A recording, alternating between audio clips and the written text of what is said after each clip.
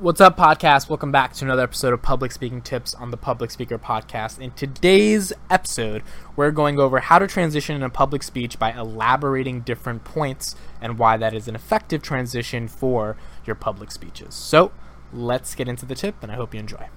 So, transitioning to elaborate on an idea.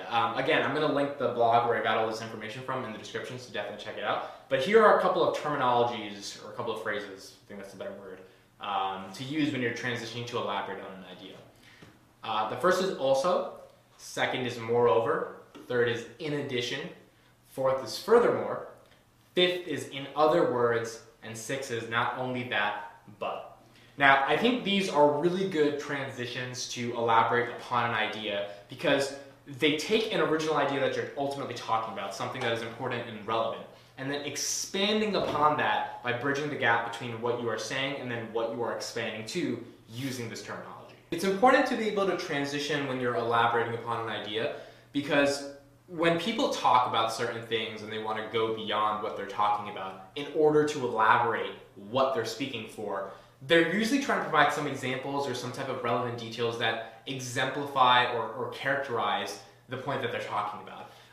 It is very important then to be able to transition from what you are talking about and what you want to talk about that proves or hypercharges the point that you're trying to talk about by having an effective transition. So, for example, if you're talking about Earth and how small Earth is in comparison to the observable universe, if you want to make the point that Earth is very small, originally you could be talking about how Earth is small in relation to the rest of the planets or the rest of the galaxy.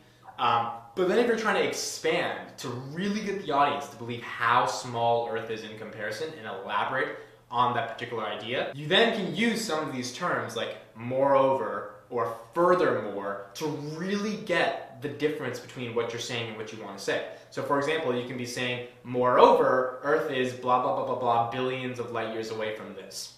And then you can say, furthermore, in the observable universe, Earth is only 1 centimeter, or less than 1/10 of a centimeter in the grand scheme of the observable universe.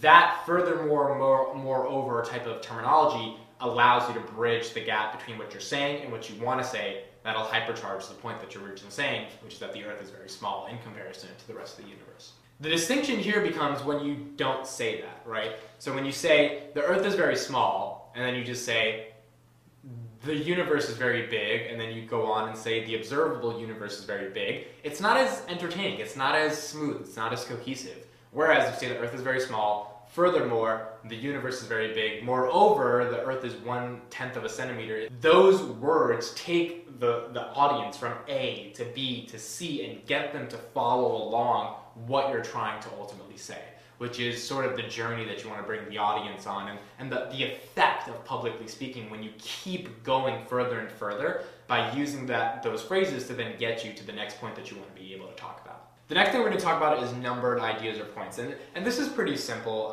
but this would be something like first, second, third, last.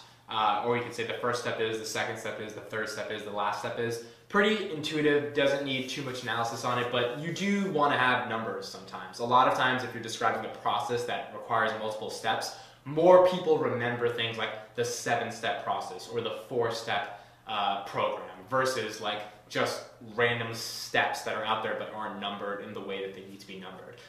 Usually attaching a number to a process or something that you're talking about gives it more of a psychological effect or impact on the audience or the person who's viewing that, because now they feel as there's some importance to the specific steps that are in and to the specific number of steps, because that number of steps could have been any number. It could have been 1,000, it could have been 1 billion, it could have been 7, it could have been 8, but why is that number 5? What relevance do each of the 5 steps have in the grand scheme of the process? And that's why it's important to transition using numbers if what you're talking about is number related and has a set number of steps that actually can be applied with a numerical value.